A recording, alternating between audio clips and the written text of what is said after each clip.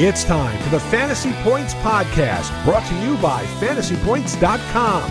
Top-level fantasy football and NFL betting analysis from every perspective and angle, from numbers to the film room, with a single goal to help you score more fantasy points. All across the fantasy universe, we're back and better than ever on the 2-point stance. What's up, everybody? I'm your boy, Brian Drake. Check me out at Drake Fantasy on Twitter. Hanging with Joe Dolan, the managing editor of FantasyPoints.com. FG_Dolan is how you find him. What's up, brother? How you been? Oh, doing okay, Drake. It's been a long time, like 12 hours since I last talked to you. So, so it's good to be with you. Obviously, though, a lot of news has come down since we last talked, and I unfortunately can't get to roast you all over again for your Breece Hall pick in the third round of the Kings Classic draft. So we'll be talking about that. I know you were you sent me I think it was a one-word expletive when you saw it. Yeah. When you saw the signing of Dalvin Cook. So it's good to be with you, Drake. Good. You're listening to this on Wednesday, I believe. We're recording Tuesday, but you're listening Wednesday because John Hansen just had a podcast with Adam Schefter that has a lot of insider tidbits. So anyway, good to be with you, Drake. Good to be with you, Graham. Drake, I don't want to steal your thunder, but you want to introduce Graham to the pod, don't you? Yeah, so we've got the preseason week 1 behind us. There's a lot you can take from that and a lot that's total nonsense. So what we have here is our main man, Graham Barfield. Follow him at Graham Barfield on Twitter.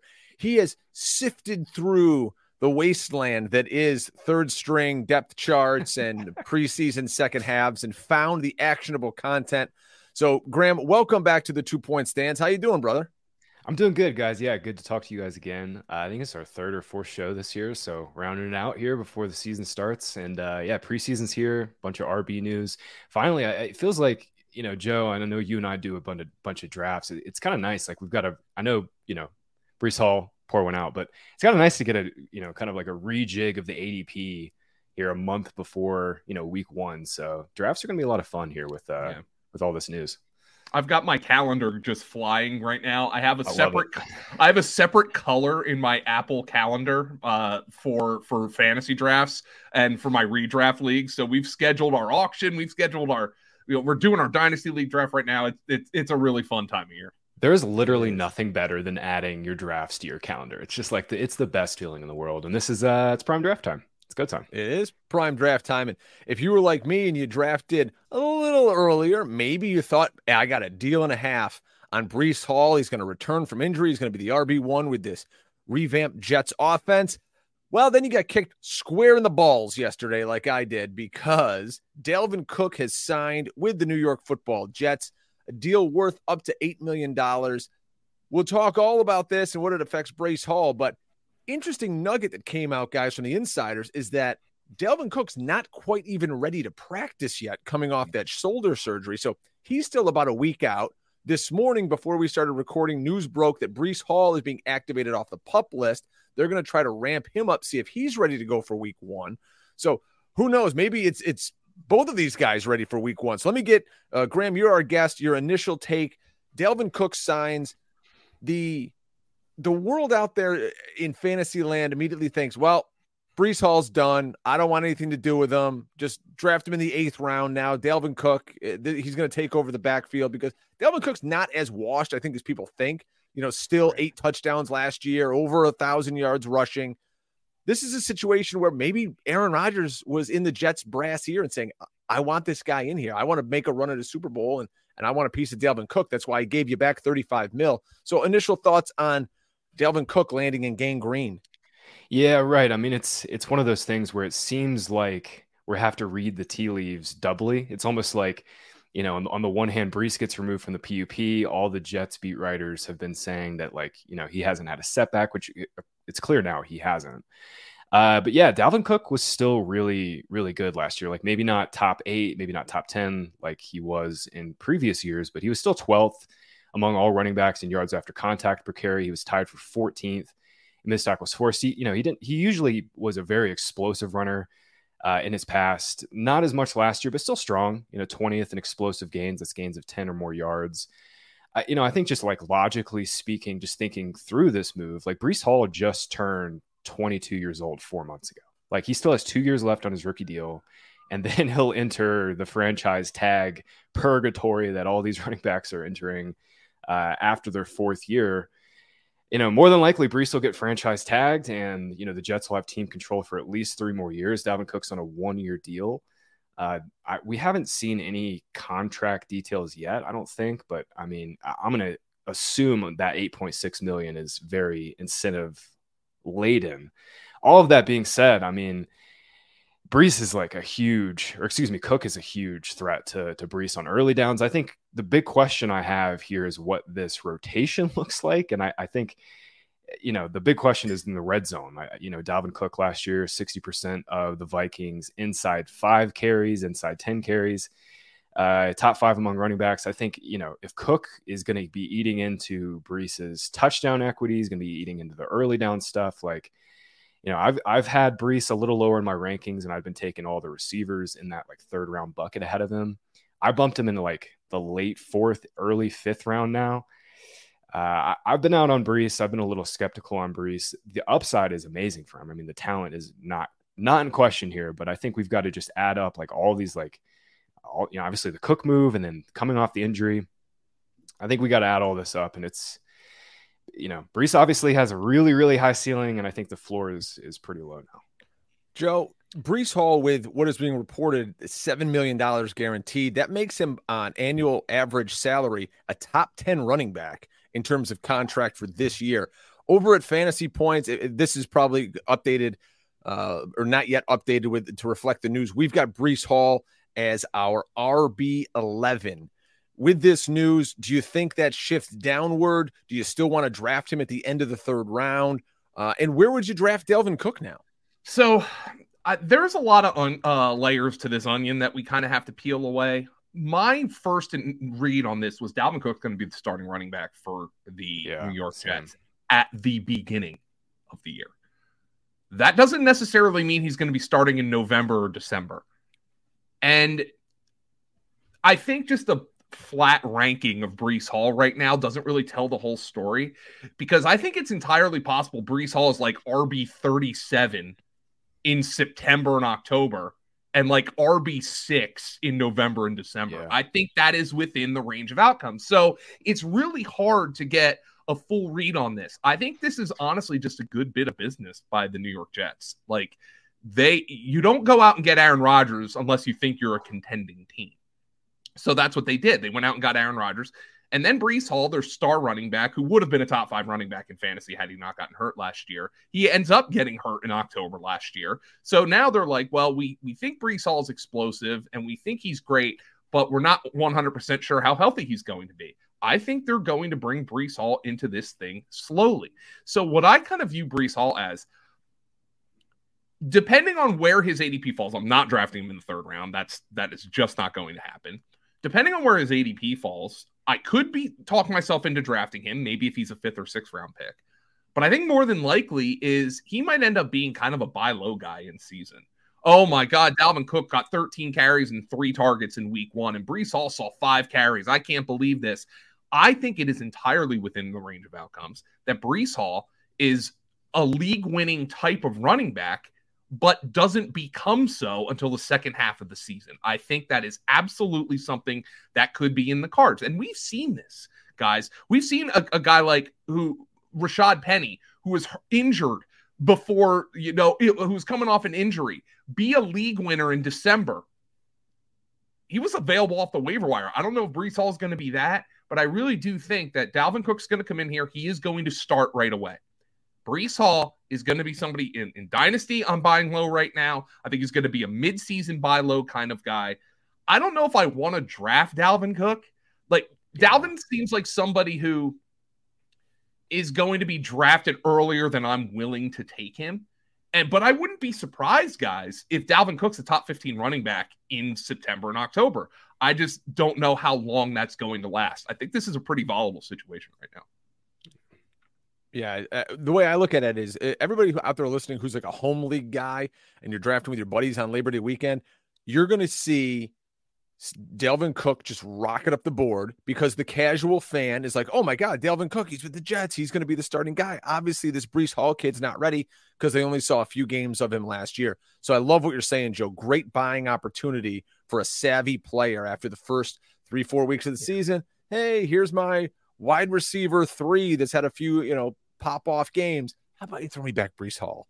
And then we'll rock and roll for the rest of the season. So interesting to watch there. So again, if you're drinking tonight, pour one out for your boy Drake, who drafted Breece Hall in the 3rd round at the Kings Classic. But don't worry, I'll survive. I got Rashad White a little later in the draft. Also in the news yesterday, guys, Ezekiel Elliott signs with the New England Patriots. This, a lesser money deal, but something we assumed would happen. New England was going to add another back. They wanted to take the load off from Ramondre Stevenson. They lost Damian Harris, who was a very good, very capable goal line back. He's now in Buffalo. In comes Ezekiel Elliott. I believe last year he had a career worst yards per carry, but he is good around the goal line. This is a guy who, without question, could get double-digit touchdowns for the New England Patriots, just like he did last year, with the Cowboys. So, Graham, let's go to you. Does it move the needle at all for you on Ramondre Stevenson? We have him at RB9. He's got an ADP of around 27.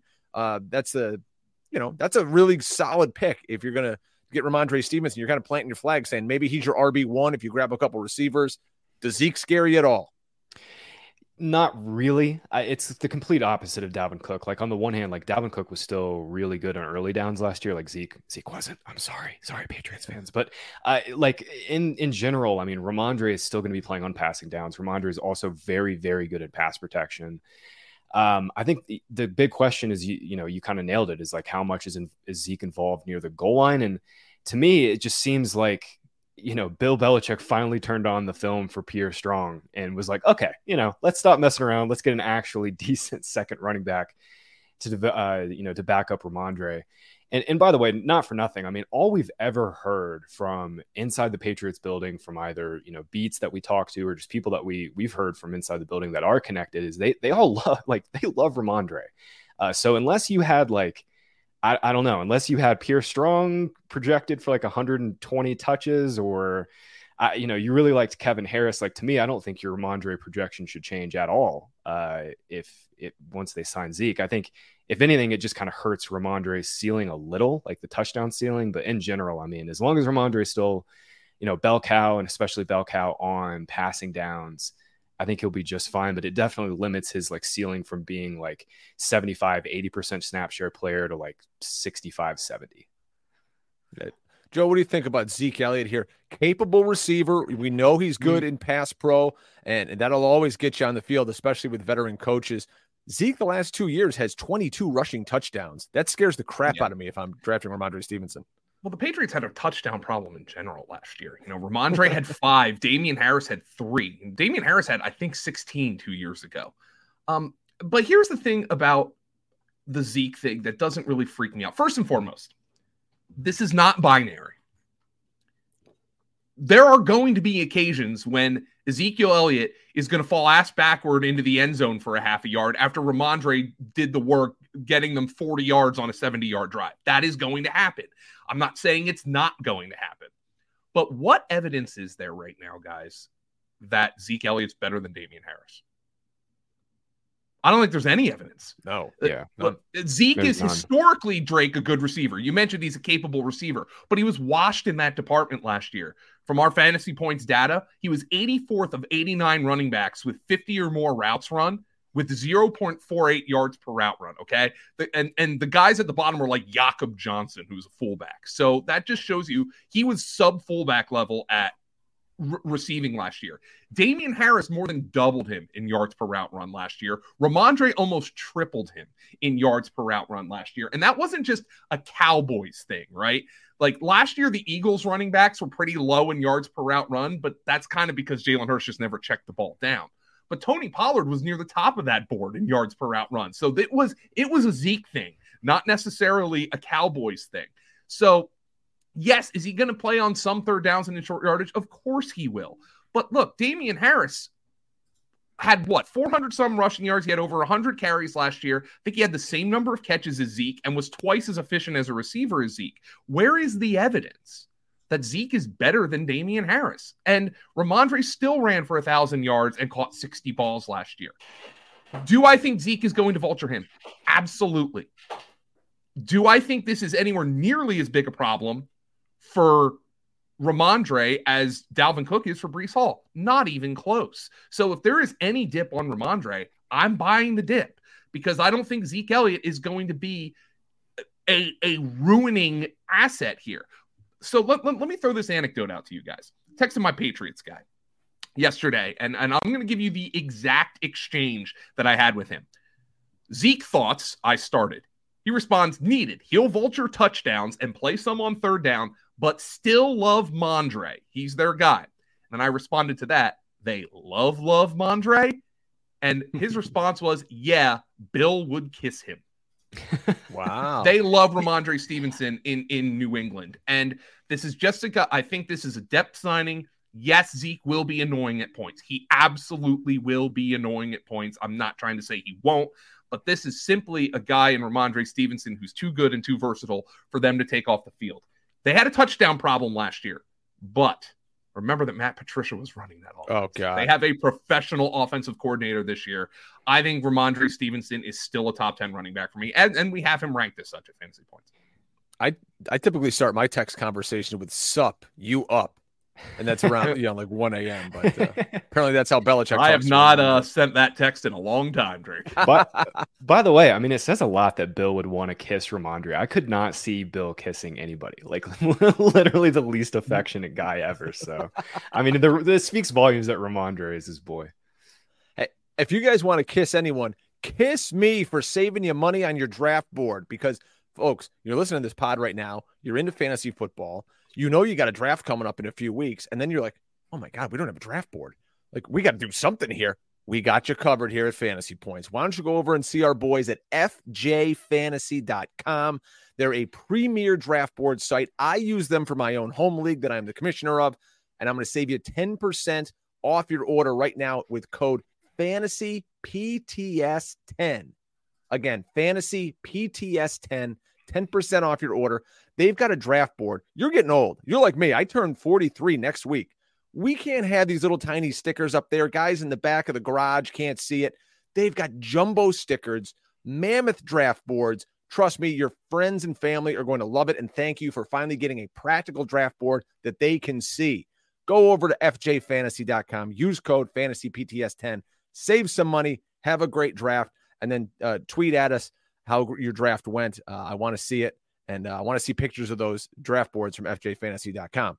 All right, Graham, the reason we have you here is we want to kind of run through the first week of the fantasy or the preseason for the NFL. There's some teams we learn some stuff about, some things we don't. So we don't have to go crazy about what we saw from the Patriots since we're just talking about them. They didn't really do anything. Their offensive line was all backups. They didn't do crap. We saw Tyquan Thornton out there. But they played the Houston Texans, and there were a few interesting nuggets that came out from the Texans. Dameon Pierce didn't play. Devin Singletary started. He got some run. I think Devin Singletary is a sneaky backup that you can grab later in your drafts. C.J. Stroud played a little bit. Didn't look great at all. But I think maybe the name to know from here is a little player that Joe Dolan didn't text me, "Sup, you up." He goes, "Sup, Drake. Here's a guy we need to take in our dynasty draft, and his name is Tank Dell." And maybe some of you folks out there don't know about Tank Dell, but he's an electric player from the Houston Cougars. He has a little relationship, by the way, with C.J. Stroud. They were talking before the draft. Those two have a connection now. And, he played 11 snaps with C.J. Stroud, Graham, and he looked pretty good out there. And a team that needs playmakers, let's be honest. Yeah, they do. I mean, credit the Texans for kind of wisely and very cheaply completely remaking this receiver room, obviously getting John Mechie back. Basically he's a rookie this year, will be nice too. But yeah, Tank Dell and Nico Collins were the top two receivers for Stroud. Again, Stroud only played 12 snaps, but yeah, Dell had 11. Nico Collins was at 9. Dalton Schultz was at 9. And John Mechie played 7. Mechie's a slot only receiver right now. Actually, I bumped down Mechie a little bit in my ranks, especially since Tank Dell's coming on. But yeah, man, credit you guys for buying low on Dell in dynasty leagues. I mean, the knock against him is very clear. I mean, he's tiny, he's 5'8", 165, but there are very few receivers with this type of production profile, especially over 2 years. Get it. Not the best competition level, but Tank Dell has been a monster producer. He's going to be on the field. The big question for me, I guess, is, what this looks like when Robert Woods is healthy. There's a very real chance this is a just pretty gross rotation with Nico Collins playing every down, and then they rotate Dell and Woods and Mechie. That's kind of what it's trending towards right now, and then I guess we'll see if one of those guys pops. But for season-long leagues, I haven't really been taking many Texans receivers, but for best ball, I think all of these guys are still relatively cheap. Dell is really going to start coming up in price. He was free 18th round pick, all offseason. He's going to start coming up into the 16th, 17th round. So if you've been drafting Tank Dell, you're going to have to take him a little bit higher now. But all of that being said, I've not been super high on Texans receivers for the most part. Joe, anything you saw from this game, or you just want to take a victory lap on Tank Dell? I'm not going to take a victory lap on Tank Dell. He's tiny. We just took him in the dynasty draft because he was falling to the last round. But there's electric ability to Tank Dell. The problem is, Drake, our dynasty team isn't a best ball dynasty. When am I going to feel? When am I going to feel comfortable starting this guy in a redraft lineup? Maybe he breaks the mold, but right now I'm still not getting excited about one preseason game. That being said, he does give the Texans something that they need, and that's speed. We can skip over the Patriots. They didn't do anything. They didn't play anybody. Let's go on to this Vikings-Seahawks game where the Vikings rested a ton of guys, but they did let us take a peek at Jordan Addison. Ty Chandler started at running back. Those are two guys late in drafts that people are taking shots on. Addison obviously had a nice college career, moved around a little bit, won the Biletnikoff Award. So I don't know. He's going to play. Is he the second? Is he the third? You could say, is he the fourth, technically, with TJ Hawkinson there? Graham, what do you think of Addison? Are people kind of a little too high on him right now with this offense because of KJ Osborne and Hawkinson? And, oh, by the way, Justin Jefferson, the best receiver in football. This is why doing projections is so crucial, right? I love Jordan Addison as a prospect. I think he's going to give the Vikings some versatility that they did not have last year. Adam Thielen was just not the same player. Addison can line up inside, he can line up outside, and that's going to give Jefferson more versatility too. Jefferson can line up obviously wherever the hell he wants and when. But you mentioned it. I think Addison is a clear 3 here behind Jefferson and Hawk, and unless there's an injury, I don't see Addison having much higher ceiling than a 20 to 22% target share, and that would even be pushing it. Low 20s would be pushing it for Addison. I've been kind of out, but the dude's a baller, stone cold baller. I think he'll start in 2 wide receiver sets. Maybe not week 1, maybe not week 2, but Addison will definitely be in 2 wide receiver sets. Ty Chandler looked really, really good. He's got 4.4 wheels. I didn't think he was a fantastic prospect coming out of UNC, but a very, very good zone runner. Displayed soft hands, quick feet. I think the Vikings have got to be pretty thrilled with what Chandler showed them. And, we'll see if they sign Kareem Hunt. All these running back moves we're talking about, it's kind of cleared up the whole free agent market. Really, we're just waiting on Kareem Hunt and Leonard Fournette. Now, Hunt did visit with the Vikings last week, one of 3 or 4 visits he took. So we'll see if he signs. But for right now, I think Madison's job is safe. But, Chandler looked good. And if they bring in Kareem Hunt, it's definitely some increased competition. I've been kind of out on, not kind of out, I'm definitely out on Madison. It's not really about Ty Chandler. It's really just about what I think this offense is now. And I think it's extremely pass heavy. And again, Addison's addition will only bolster the Vikings pass heavy ways. I got to tell you guys, I was watching the Quarterback Show last night on Netflix with my son. But if you guys haven't seen it yet, go out of your way. It's a very good show. They follow around Mariota, Mahomes, and Kirk Cousins. I have said for a long time on this show and anywhere else I talk, the Vikings offensive line is not good. I don't care what their PFF ranking is. They're actually a top 5 line. No, they're not. If you look at what Dalvin Cook did last year and how he struggled and how he was getting hit behind the line left and right, Kirk Cousins got murdered behind this line. There's a whole episode about it. The entire season, he's just getting battered and bruised. I'm nervous that Kirk Cousins not going to make it through this season with this offensive line, guys. It scared the bejesus out of me, but that's neither here nor there. Joe, let me ask you about the Seattle offense. We got to look at Zach Charbonnet. He apparently has recovered. He was blessed from the heavens with his injury that kept him out indefinitely. Hey, look, now he's back. And Jackson Smith and Jigba, we saw him played exclusively in the slot, where I think he's going to play throughout the regular season. JSN, I mean, there's people I saw this weekend, they're taking him over Tyler Lockett. Has that changed for you at all? Or are you still Lockett over JSN? And any thoughts on Charbonnet versus Ken Walker?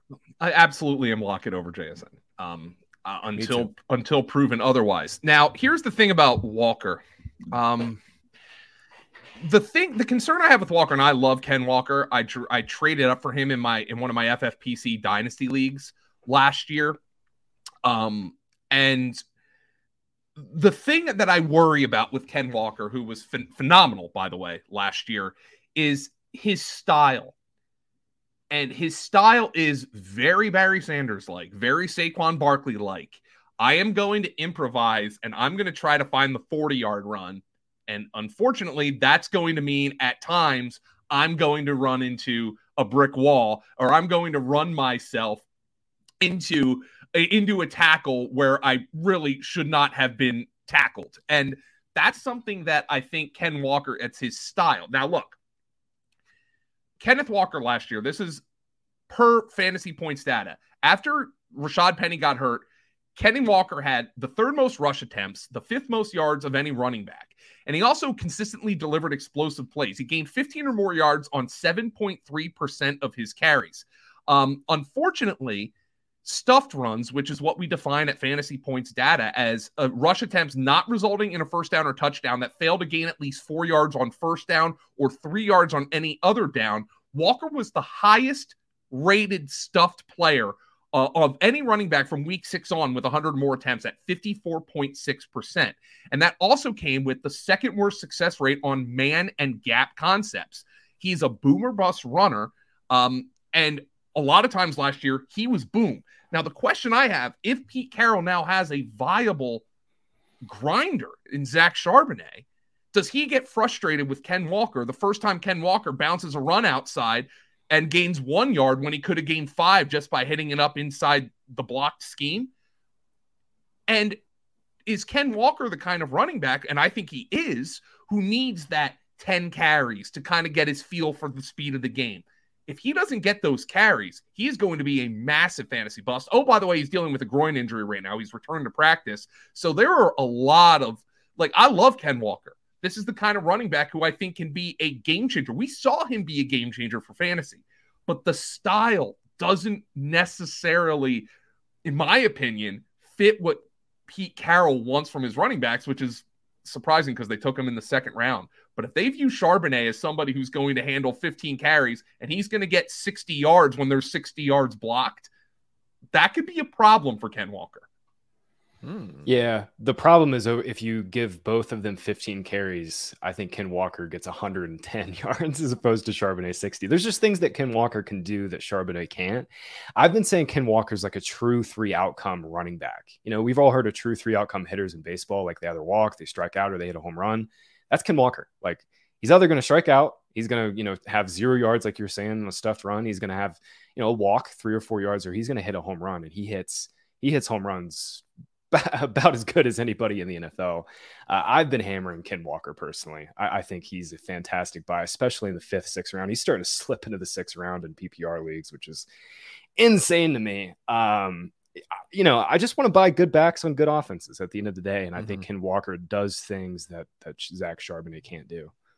The Giancarlo Stanton of fantasy football. Oh God, he's not that bad, Brian. He is not that bad. Good Lord. I'm a Yankees fan, and I really don't follow baseball, so I only know about 9 players, and they all play for the Yankees. So that's it, the depth of my knowledge right there. If we ever spin off into a fantasy baseball site, also, I'll be. He's like Ken Walker's done. Like Max. Ken Walker's like Max Muncy. He's like, he's going to hit 200. He's going to draw a bunch of walks, and he's going to hit nothing but dingers. There you go. Somebody who I think can hit a lot of dingers out here is a guy like Darius Slayton for the New York Football Giants. Darius Slayton and Paris Campbell got the night off, which you wrote in your article, kind of shows us that this might be the wide receiver 1 and wide receiver 2. Darius Slayton, perennially forgotten about in fantasy football circles. Slayton and Campbell are coming off the board as like wide receiver 81 and 84 on Underdog. They're damn near pick 200. Nobody's drafting these guys, folks. And these might be 2 starting wide receivers. I remember all through camp, we're hearing so many practice reports about Paris Campbell. They're giving him jet sweeps. They're playing him in the slot. They're moving him all around. They want to use him as a weapon, not just as, hey, you're a slot receiver who's going to be hurt by week 4. So that was really interesting to me. What's your read on these 2 guys, Graham? And should we in the fantasy community be really, getting on the ball with these 2 and getting them as a part of our draft plan late? Because this Giants offense isn't going to be bad with Brian Daboll and Daniel Jones, Darren Waller. Yeah, Darius Slayton, I think, is, all throughout last year and then all throughout the summer, he's just been underrated. There's a point in time, guys, where Slayton was the wide receiver 5 off the board by ADP on this team. It's just absolutely insane. I've had him at wide receiver 1 all offseason. He got paid like their clear outside boundary receiver. Campbell and Hodgins were both on 1-year deals. And this is all to say, preseason, we're dealing with 15 snaps here, guys. Like, it's like 15 snaps here, 20 snaps there. Like, every team's a little different. Every guy's a little banged up too. So, like, please, again, like, as you're listening to this podcast, as you read through my article, like, take all of this with a grain of salt. Like, every team's a little different. Coaches do things differently. Every team does things differently. But in general, like, I think coaches kind of tell us what they think about players. And I think that was pretty noteworthy to me that, Darius Slayton, Paris Campbell, and Isaiah Hodgins are all healthy right now, including Jalen Hyatt. They're all healthy. And Hodgins played in week 1. Like, he played 12 snaps with the second team. To me, I think Slayton is the clear X receiver. I think Campbell will be their starting slot, and then they'll mix in Jalen Hyatt and Wan'Dale Robinson whenever he gets healthy out of the slot. But to me, I think it's just very clear, like, Darren Waller is really the only Giants viable pass catcher here. He is starting to really scream up boards. Joe, I don't know if you've done any drafts in the last couple days, but Waller, man, he's starting to go in like the mid 60s. Yeah, I started getting my shares of Waller here a little bit more recently. Scott and John Hansen kind of talked me into it. But I'll tell you, I'm looking at my exposure as soon as on Underdog Fantasy, as soon as Drake raised the point of Darius Slayton, he's my second most drafted wide receiver in both, both dollars and percentage. The only receiver I've drafted more is John Mechie, and that was just a pure opportunity thing. But Darius Slayton's been one of the most horrendously mispriced players all offseason. And it's always easier to say, oh, he's a much better best ball player. Yeah, everybody's a better best ball player because you don't have to decide. You don't have to decide when to start them. But I really do believe Darius Slayton is a better best ball receiver. But I mean, if he's available in like the 15th round of my redraft, or he's going to be a $1 player in our auction league, like I'll have Darius Slayton. Like, he is legitimately going to be their top outside receiver. And this is somebody who, I don't want to get too anecdotal here, but I'm going to get anecdotal. He was somebody who was doghoused by multiple coaching staffs and multiple front offices and literally played his way out of that and into a contract. Like, I think, like, for a guy like Brian Daboll, who's trying to establish culture with the Giants, I think that's the kind of guy that Brian Daboll wants to reward. Hey, guys, look, we had Slayton buried. Like, this guy almost didn't even make the roster. And then by the end of the year, he was our top outside receiver. That's the kind of guy who I think, Daniel Jones has trust with, Daboll has trust with. And again, what are you investing into him? Nothing. There's no investment here whatsoever. And yes, do I think Darren Waller is going to be their top receiver? Of course I do. Darren Waller's also gotten hurt each of the last 2 years pretty badly. So somebody's going to have to catch passes outside of Darren Waller. Why is it not going to be Darius Slayton? And, I just trust Darius Slayton more than I trust Paris Campbell at this point, quite frankly. Yeah. I was picking up and starting Darius Slayton last year in the Kings Classic, where I lost to some guy in the finals whose name will not be mentioned. I'm Voldemort now? Okay. All right. All right. So, yeah, he's very, very cheap and very, very productive. On the other side for the Detroit Lions, Joe, you've been all over Jahmyr Gibbs since literally the second he was drafted. He didn't really do anything. He had 6 carries for 19 yards. This is what I like, though. Your casual home league guy that you're drafting against probably sees this thing like, David Montgomery didn't play. This Gibbs guy stinks. He played with the backup offensive line for the Lions. And the Lions' first-string offensive line is very good. They might be top 3 in all of the NFL. So this might suppress his value to some of the casual folks out there listening. So I think maybe there's a bounce-back buying opportunity. I hope Gibbs doesn't do anything in preseason for the rest of these 2 weeks. Oh, yeah, no. Go ahead, Joe. Yeah, nothing that Jahmyr Gibbs does in preseason is going to get me off of the Jahmyr Gibbs train. Did you see the video of the Lions when they drafted him? Mm-hmm. It was like a party in there, dude. They had their assholes clenched so tight when they traded down with Arizona because, like, is he still going to be there? Is he still going to be there? And they were so excited when Jahmyr Gibbs fell to them that it looked like the biggest relief in the world, because Brad Holmes is probably sitting there like, oh my God, they're going to kill me if I made this deal and Jahmyr Gibbs isn't there. Again, anecdotal, but I think they have a massive plan for this kid, and they're just trying to get his NFL legs under him. I'm not going to read into the fact that he's playing with second string offense. Yeah, I'm not reading it at all. Gibbs has a huge ceiling. The stat I keep coming back to is I looked this up. There's been since I think it was 2010, there's been only 10 running backs taken in the top 15 overall picks. 9 of those 10 had an RB1 top 12 season within their first 2 years. The only guy who didn't was CJ Spiller. I mean, that's the ceiling for Gibbs. Like, he has an immediate top 12 ceiling. I've got him ranked at RB11. David Montgomery is definitely going to steal, some touchdown work for sure. But like, Gibbs could absolutely get to 85, 90 targets within this offense. I mean, DeAndre Swift was at 75, 80 every single year, and Gibbs is a better receiver than him. And yeah, I noted in the article, like, Gibbs, to me, when I was watching him in Alabama, again, I didn't do yards created this year, but I watched all these guys. Gibbs didn't have a ton of pass pro reps, but like always, all college running backs pretty much by and large struggle in pass pro. But like, he looked so solid. It's very clear to me that he's been working on it in practice. And coaches especially love when running backs are great in pass pro. I mean, DeAndre Swift always struggled there. I think the coaches are going to immediately trust him with like a massive passing down, workload. And then anything he gets on the ground that, David Montgomery doesn't get is just gravy. So to me, yeah, I think Gibbs is at worst like a back end RB1, and the ceiling could go even higher. Sam Laporta got some work. There's a lot of buzz around him in fantasy circles that he's just going to be the pass catching, tight end for this Lions offense that everyone seems to be pretty high on. You guys buying Sam Laporta? Would you want him as your starting tight end, or you just maybe want to get him, stash him on the bench, see what happens? Yeah, I've been lower on Laporta and Kincaid a little bit in my best ball. I think they're definitely going to be near full-time players, but yeah, again, I mean, I think Amon-Ra is just going to get a 30% target share. They finally have some pretty good receivers. Reynolds be a full-time player. They'll get Jameson Williams back. Laporta is a really good player, but I don't think we can project him for more than like 45, 50 receptions, in which case, like, he's just a tight end too. He's a good best ball play though.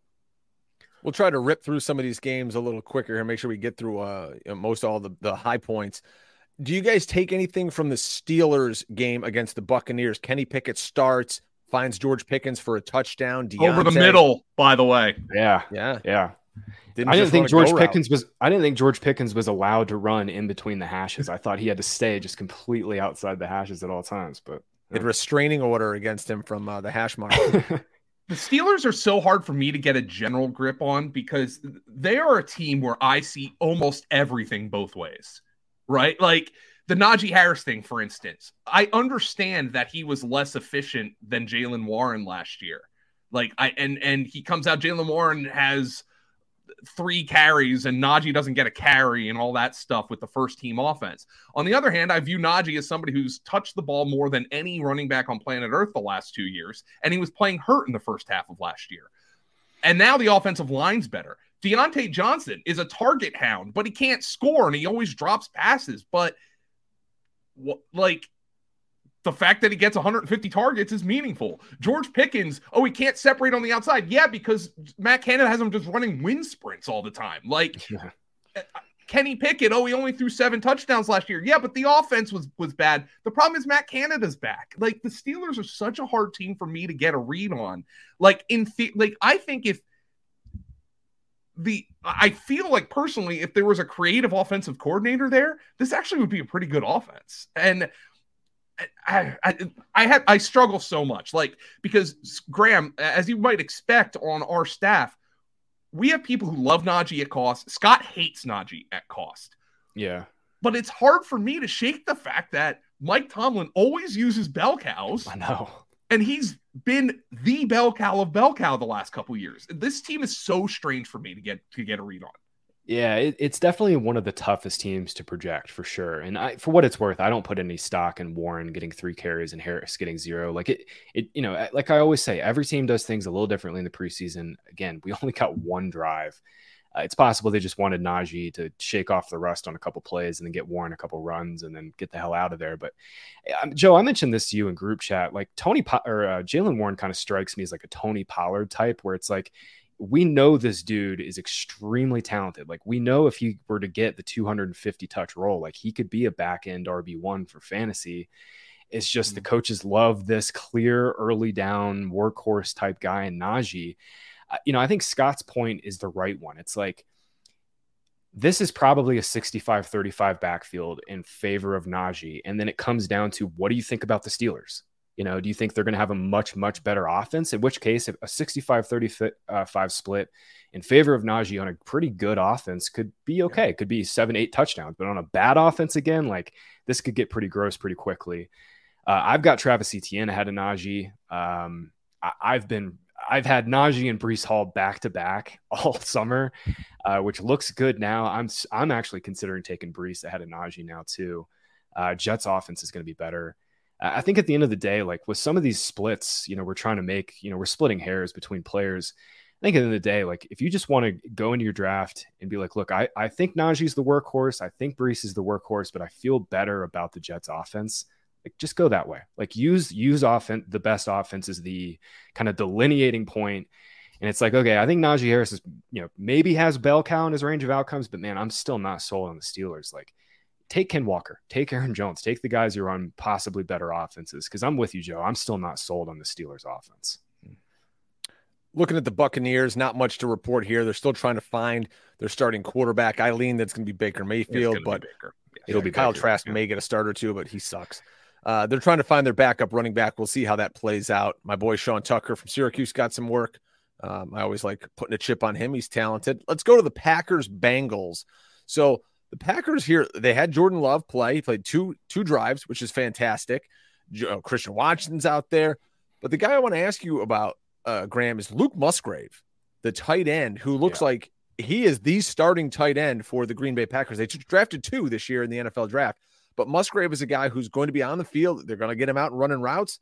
And on a team with some really young playmakers on the outside, Dobbs and Jaden Reed, who's a slot player, maybe we can find something late with Luke Musgrave.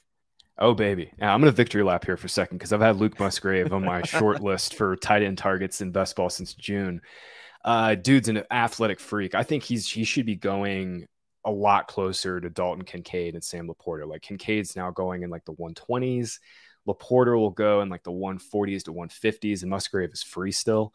I think Musgrave should be going around Laporta, the 150s, 160s. College production was not there. He dealt with a ton of injuries, but I mean, if you look just athletically speaking, the dude is an absolute freak. And then you mention it, like they have nothing else. Robert Tunyon's gone. Like, they'll play their other guy they drafted, Tucker Kraft, but he's not in the same universe as Musgrave, and he's just blown up. Musgrave is just blown up camp. I think Musgrave, Laporta, Kincaid, and Michael Mayer all have like an equal chance. Maybe Mayer has like a slightly lower chance than these 4 guys.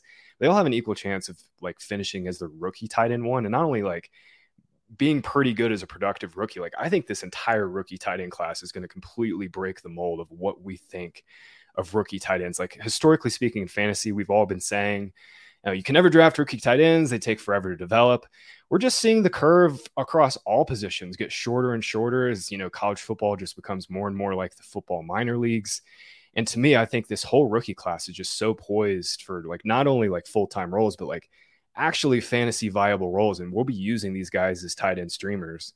But yeah, if you're doing best ball drafts for the next 30 days as we roll into week 1, like Luke Musgrave should absolutely be one of your targets as like a tight end 3 in the 17th, 18th round. He's going to start coming up in price, but yeah, I'm still weighing on Musgrave. Bengals didn't play anybody. Who cares? Let's move on. Atlanta, Miami was a pretty forgetful game. Also, Falcons didn't play anybody. The only thing I want to hit from you guys, and Joe, I'll start with you with the Dolphins, with Dalvin Cook not signing there, with Zeke not signing there. What's your thoughts on this backfield with Mostert, with Devin A-Chain, the rookie, with Jeff Wilson Jr. They've all got to be pretty happy today. Oh, yeah. And the question now becomes is which one of these guys pops off for redraft. Devin A-Chain is small. He's very explosive, but he's small. Raheem Mostert and Jeff Wilson are basically free in drafts right now. I mean, in best ball, they're not 100% free, but they're like 13th, 14th round picks.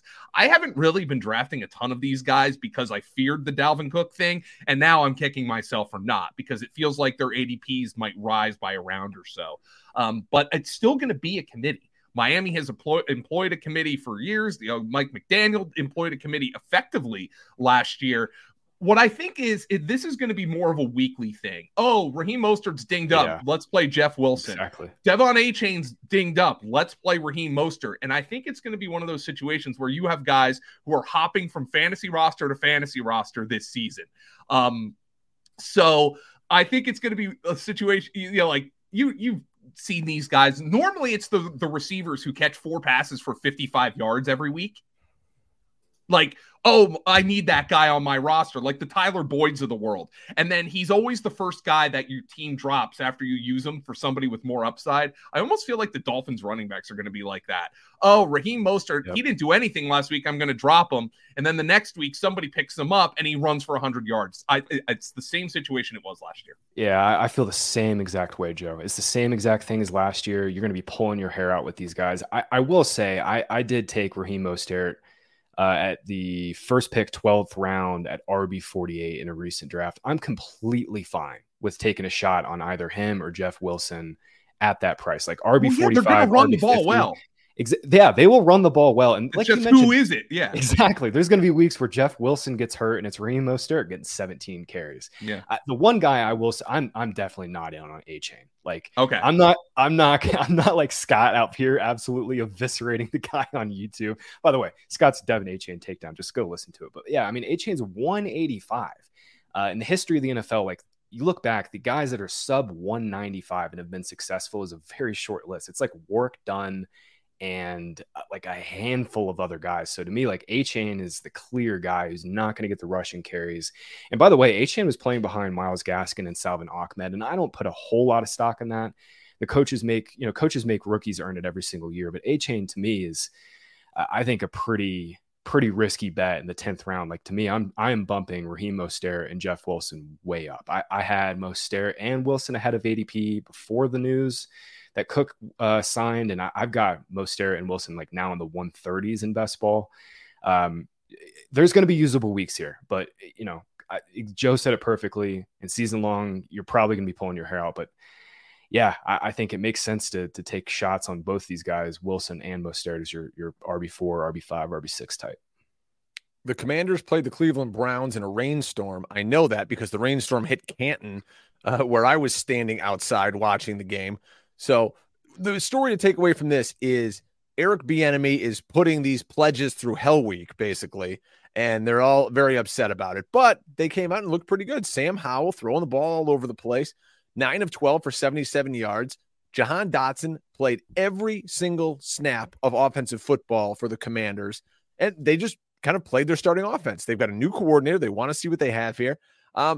I don't know if there's a lot to take from this that we didn't kind of already know, that Jahan Dotson is good at scoring touchdowns and they want to be a little more, dynamic through the air. But were you impressed at all, Graham, with the Commanders?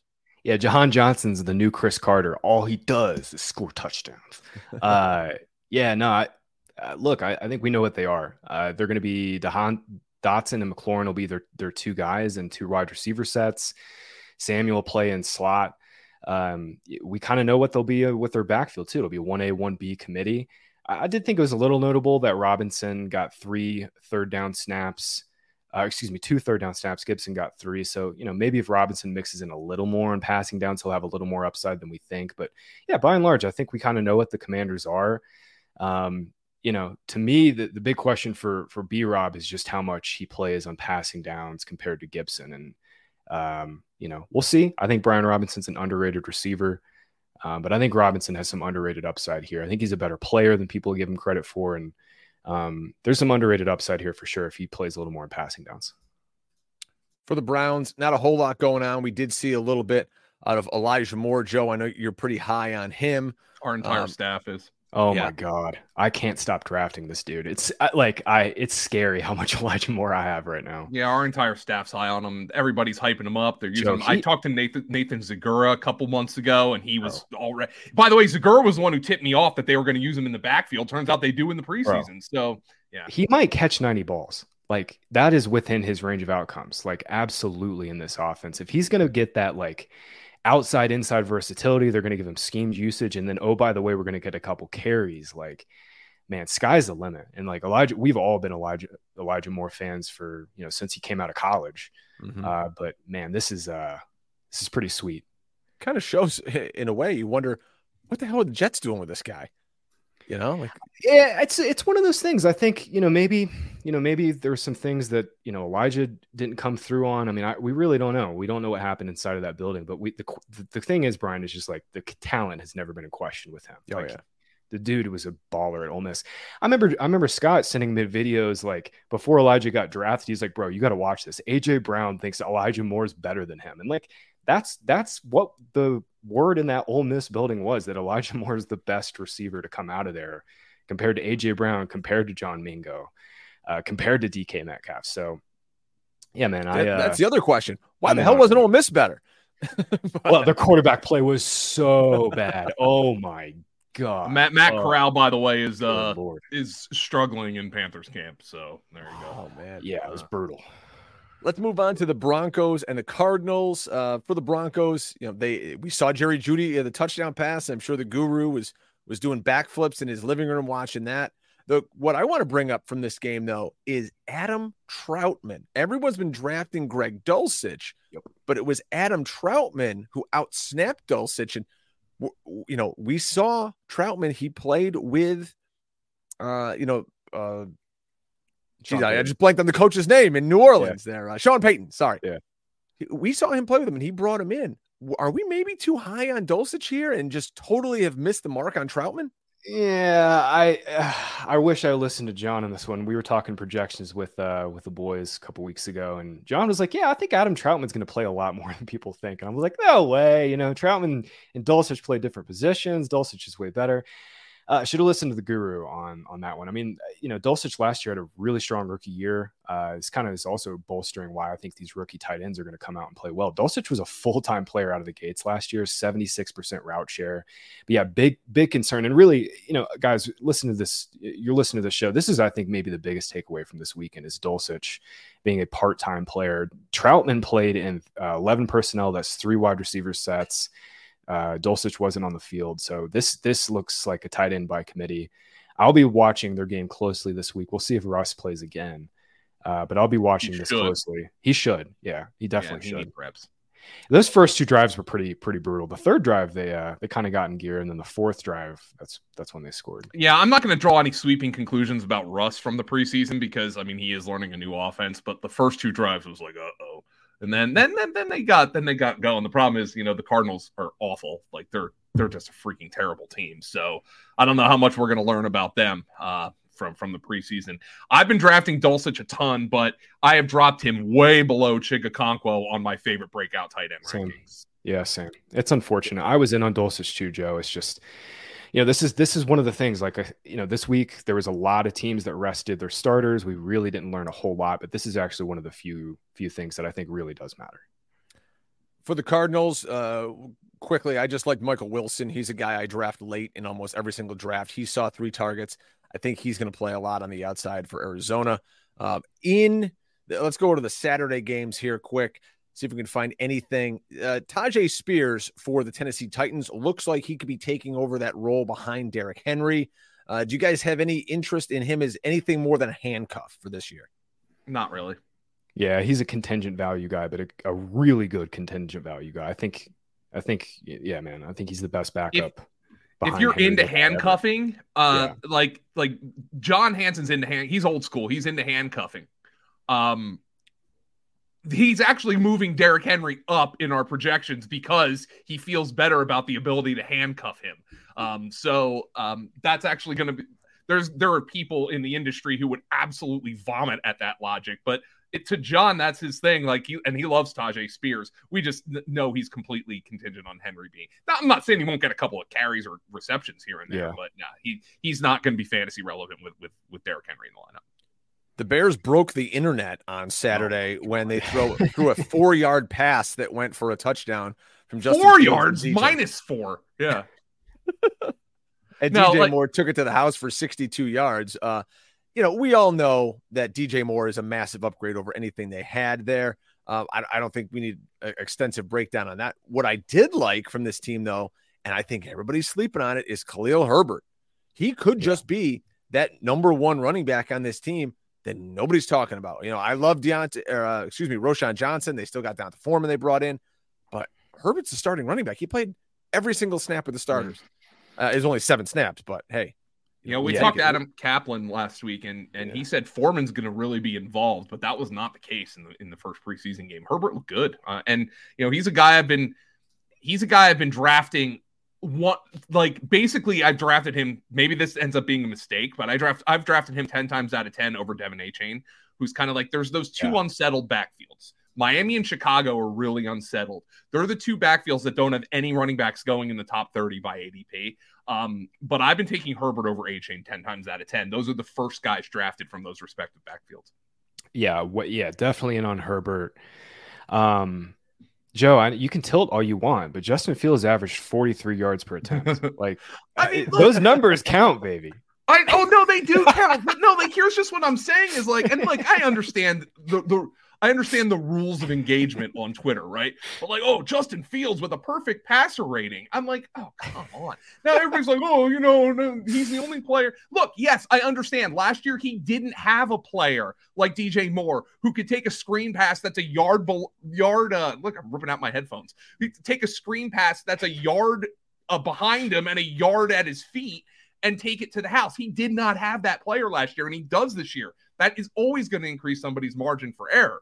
But let's not act like he's a polished passer at this point. Now, last year, we had the same questions about Jalen Hurts. I understand that. Mm-hmm. So let's just let's just pump the brakes on the perfect passer rating here, man. Come on. That's a great nugget to pull from. I have a hot take, man. NFC's wide ass open. I think Bears make the playoffs this year, and I think they're solidly a playoff team.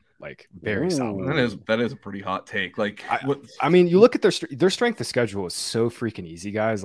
There's always teams. Last year, the Jags were actually a pretty good example. They had a really easy strength of schedule, and they just kind of rolled into the playoffs. I think that logic applies to the Bears this year. I think much improved team. Yeah. DJ Moore, much improved defense, better offensive line. Horrible conference. Not great division. The Vikings will be good. The Packers will probably win 8 or 9 games again, but I think the Bears are a playoff team. I think I'm buying Bears for sure. The Panthers. I'm still not there on the defense, but Yeah. Panthers, Jets. We already exhausted ourselves on the Jets. We didn't see anything from them. They brought in, as we know, Dalvin Cook. But for the Panthers, interesting nugget in this game. Jonathan Mingo started and played 8 of 11 snaps with the starting unit. He played ahead of Terrace Marshall, who got banged up this week already. So Jonathan Mingo, a guy who underdog ADP has him at wide receiver 67. This is somebody I don't think the casual fantasy player is drafting enough. Yeah, Mingo is I've done a little bit of a 180 on Mingo. When I was looking at him in April and May around the draft, I was like, man, he's not super productive. You look at his efficiency metrics, not super great. But man, he blew out super great, extremely great athlete. There were some in-game metrics that showed he was an extremely good athlete, along with Michael Wilson. And then, week 1 of the preseason, he's a co-starter with DJ Chark and Adam Thielen. This is not even a question. He's going to start in 11 personnel. It'll be interesting to see what their 12 personnel is. That's 2 tight end, 2 wide receiver. I think it'll be Chark and Thielen to start the year, but it could be Mingo. Mingo just clearly has the most upside out of all these guys. He's the most athletic. DJ Chark, though, has apparently blown up Panthers camp. Before he hurt his ankle and had all the problems with his ankle, he's had 3 surgeries on it now. Chark was on a very, very strong ascension with the Jags. I think DJ Chark and Mingo are both a little undervalued right now. See, Jacksonville took on the Dallas Cowboys. Everyone's been talking up Tank Bigsby. Tank Bigsby, though, in this game only played one snap with Trevor Lawrence. It was a third down play. We didn't get to see an extended run from him, so we'll have to kind of table that and see what happens. But that's where I want to go with you guys is ETN, Bigsby. ETN was terrible at the goal line last year. Maybe that's where Bigsby comes in and makes a difference. Are you buying the Bigsby hype this year, and has it soured you on ETN, or are you taking it as a buying opportunity to get a piece of ETN in what could be a playoff offense in Jacksonville? Me, I think ETN's just been a really solid fourth-round pick all offseason. I don't think he's like a great fourth-round pick. I don't think he's a bad fourth-round pick. I just think he's really solid. And Bigsby, to me, he's just kind of profiled as, the change of pace and backup guy. I actually take it another way. I think it's a good sign that Bigsby got that one snap with the first team because, like I was mentioning, Devin A-Chain was buried. Roshan Johnson was buried. Like, Roshan didn't play until the third quarter for the Bears. So I actually think it's a good thing that Bigsby got on the field with the first team on that short yardage carry. The annoying thing, though, is JaMychal Hasty is still going to play on passing downs. Nobody wants to hear this. Literally, this will be the only show you listen to all offseason that somebody mixes JaMychal Hasty. But the dude got 26 targets last year. He'll probably play on some third downs, which will hurt ETN and Bigsby. To me, Bigsby is just a contingent value guy. Like, if ETN gets hurt, we're going to feel pretty good about Bigsby as an RB2. But to me, ETN is the clear early down back. And then, the big question is, is Bigsby mixing in the goal line? Is it still ETN? I think that's really the big question, and that still kind of remains to be seen. But I think in between the 20s, it's ETN's job to lose. Joe, this I read and it sort of puzzled me. And again, we can't take much from it because Trevor Lawrence only played 12 snaps and had 6 dropbacks. But Calvin Ridley and Zay Jones were the 2 wide receivers in every 2 wide receiver set. Christian Kirk only played in the slot in 3 wide sets. Does that shock you a little bit, even in a very, very small sample size? No, not in a small sample size. I think Christian Kirk is going he has chemistry with Trevor Lawrence. Like that. Yeah. There's no way they're going to reduce his snap significantly after a 90 catch season last year. It's not going to happen. Yeah. And just keep in mind, I've seen this passed around on Twitter so many times. Please, if you take anything away from the podcast, the Jags were at 78% 11 personnel last year on passing downs. Like, they are an 11 personnel team. The league average is like 72%. So anytime you see somebody say, "Oh, Christian Kirk only played in the slot," it's like, they're going to be a full-time 11 personnel team. It's not a big deal. Don't overthink it. Not a lot going on in Colts Bills, although we have seen Anthony Richardson officially named as the Colts starter for this season. That locks him in as a top 12 quarter. Not that he wasn't by ADP, but that obviously locks him in. He's the only potential, outside of Daniel Jones, he's the only potential cheat code quarterback you can get outside of like the first 5 rounds of drafts. Did Kyler Murray die? Kyler Murray. He might be. He might be dead. Yeah. Kyler Murray. Kyler Murray might not start the season though. So no. Kyler is very cheap. Yes. I saw Schefter last night on that fantasy football marathon that ESPN does. He was talking with Stephania Bell. It almost got contentious at one point where he was like, "I don't know if Kyler Murray plays the whole season," and they just put him on the shelf and trade him. And, Stephania was going back and forth with him. But interesting that Schefter would say that. Again, folks, I want you to go out of your way, find the conversation between Guru and Schefter in our podcast feed and on YouTube. Alec Pierce's ADP would have shot through the roof. He could have caught a 40-yard pass. I know. But he dropped that one. For the Bills, hey, it's the James Cook show. I think James Cook's going to start rocketing up boards, with maybe this Breece Hall news and, Ramondre, who knows if people want to downgrade him, but I think that James Cook's just way too low and he's going up, Graham. Oh yeah. Cook's going way up. I think you're going to see him going to, mid-July, Cook was going in the 90s. I think we're going to see Cook into the 60s, like late 60s in the next couple of weeks. Damian Harris has a knee issue. Latavius Murray's 33. By the way, Latavius looked good. He doesn't look 33. I think the big take, just keep cashing them checks, man. Oh my God, man. Seriously.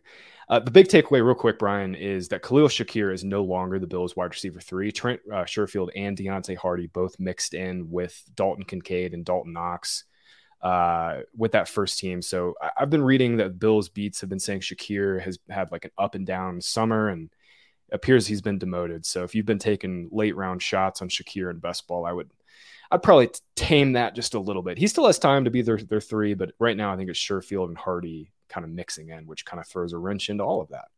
Dalton Kincaid played 4 of the 5 snaps with Josh Allen. Just a heads up, folks. Yeah. Joe, you were big on Twitter with. Oh, go ahead.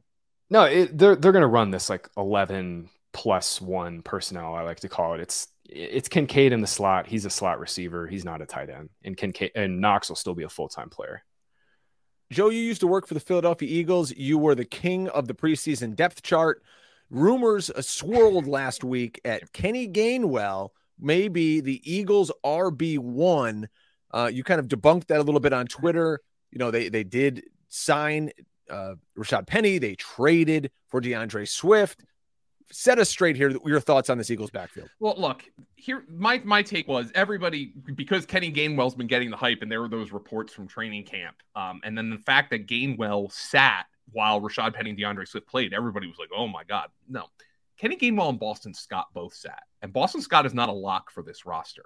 Here's what happened: the Eagles wanted Kenny Gainwell and Boston Scott, who have had 3 years in this offense, to sit. DeAndre Swift and Rashad Penny have not had 3 years in the offense. Rashad Penny is coming off a long layoff because he's been injured. I do not buy that Kenny Gainwell is the guy the Eagles want to be their number 1 running back. I simply do not buy it. Kenny Gainwell has 170 touches in his career and has 1 gain of 20 yards. And it's 20 on the nose. That is not how the Eagles want to play. The Eagles want explosive plays. DeAndre Swift and Rashad Penny will provide explosive plays. Kenny Gainwell is reliable. Look at the numbers. By fantasy points data, he was number 1 in the NFL in runs that gained 1 yard in terms of percentage, and he was number 1 in the NFL, at least 1 yard, and he was number 1 in the NFL in terms of runs that gained at least 3 yards. He was literally the best short yardage back in football last year, but he has no explosion whatsoever. I view him as the Eagles' version of Samaje Perine. They will rely on Kenny Gainwell, and I'm not saying he won't play, and I'm not saying he's not a great pick at ADP. I think he's a very good pick at ADP because last year they wanted reliable. You saw that. They essentially benched Miles Sanders in the Super Bowl. So they want reliable. They view Gainwell as reliable, but I also think they want, when they're playing their normal non-2-minute drill offense, they want explosive plays. That's what they want. If you want an explosive play, you put in J.K. Dobbins because the Rams will be able to do that this week. They have brought him back in. He's going to be getting up to speed. So maybe that quells some rumors that, about he and his health in Baltimore. Not much happened in the battle for Los Angeles. The Chargers rested everybody. We did see some Quentin Johnson. He's a very intriguing rookie. So I think a lot of folks are going to take shots on him. You guys take anything away from the Chargers-Rams game, Graham? No, Stetson Bennett, man, looked all right. He's tiny, but he throws laser beams out there. It's crazy. He just like stands in the pocket, does not move, feet don't move, and he just throws freaking lasers. But I don't got anything from this game. The Chiefs-Saints game was highlighted by, our own Scott Barrett doing naked cartwheels down the highway as Justin Ross hits the field and scores a touchdown. So, you can follow Scott on Twitter and see all his love for Justin Ross, but is this a real thing, guys? Or should we be drafting Justin Ross? It looks like he might make this team here, and anybody attached to Patrick Mahomes, I kind of want a piece of. Yeah, unfortunately, Drake, it looks like he just had an injury in practice, so we'll see. Oh boy, Ross is going to make the team though, and this is because of the Toney injury. They'll keep 7 wide receivers, but it was Marquez Valdes-Scantling and Sky Moore as the top 2 receivers. Then Rashee Rice mixed in and Justin Watson. To me, I think Sky Moore is the only guy we can bank on to project to be full time. I think he's their full time slot receiver, regardless of Toney's health, and then Toney will obviously mix in when he gets healthy. Sky Moore is a guy who's I've been drafting a lot of, and he's really come on my board. And frankly, I think he's really the only guy I'm kind of targeting. We know what MVS is. Rashee Rice is interesting. It looks like he's bulked up a little bit too. But again, I think he's a part-time player. So to me, it's still Sky. And then maybe one of these guys pops, but I think we're really only going to get one. And I just want to bet on Sky. Finally, gentlemen, 49ers, Raiders, Trey Lance got the start and just looked kind of crappy. The line that he had in front of him was abysmal.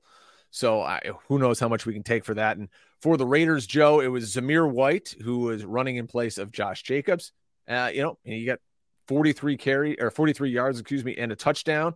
So that's kind of, the lay of the land for that game. I don't know what we can glean from these two teams, but I think the 49ers have a ton of weapons on offense, and we're going to be heavily invested. And the Raiders are going to be up and down week to week in a shootout division. Yeah, Aiden O'Connell's going to start some games this year, by the way. Yeah, man, he looks presuming Tom Brady doesn't come out of retirement. Yo, Aiden O'Connell was dotting receivers, like literally dot after dot in between the numbers. Like, I was super impressed with him. He should have gone 17 of 18. He had 2 drops on third downs that would have extended drives. He looked really good. And by the way, this is like not for nothing. It actually matters. Like, this is actually kind of big for Davante Adams, because at the end of the day, Adams could play with any quarterback that can hit him. He's going to do well with. Like, I think Davante Adams is going to be just fine this year. And Graham, you had some observations about Zamir White, didn't you? Oh boy, yeah, he's the Raiders can't be serious with him as their RB2. Like, I don't want to be like mean to the guy. I don't want to be like a hater, but they can't be serious with him as their 2. He is so slow. Yeah, can they say, hey, we don't want to pay Josh Jacobs, and then go give money to Kareem Hunt to come in? I mean, that would just look ass backwards. That's the thing, man. It's like there's been no buzz about any of the free agents going there. I don't know. We really don't know. You want to take? Yes, of course. I think the Raiders could be the worst team in the NFL this year. That is certainly within the range of outcomes. Absolutely, they could certainly be in the Caleb. They should. Now here's the problem. If they are, I think Josh McDaniels loses his job, but I would love to see them trade Davante Adams at the deadline. Go tank, go get Caleb Williams there, get a star in Vegas. No question about it. Great job, guys. Thanks to you for, giving us a good 70 minutes of content right here, folks. Make sure you're checking out fantasypoints.com. Go over there, get your cheat sheets. Get in on the fantasy points data for just $50 this year. Dominate your leagues. And of course, go over to fjfantasy.com. Use our promo code FANTASYPTS10 and save 10% off your draft board. So for Joe, for our guest Graham Barfield, I'm Brian Drake. We'll see you guys next time on the 2 Point Stance. Thanks for tuning in to this edition of the Fantasy Points Podcast. Remember to subscribe, rate, and review on your favorite platform. And come join the roster at fantasypoints.com.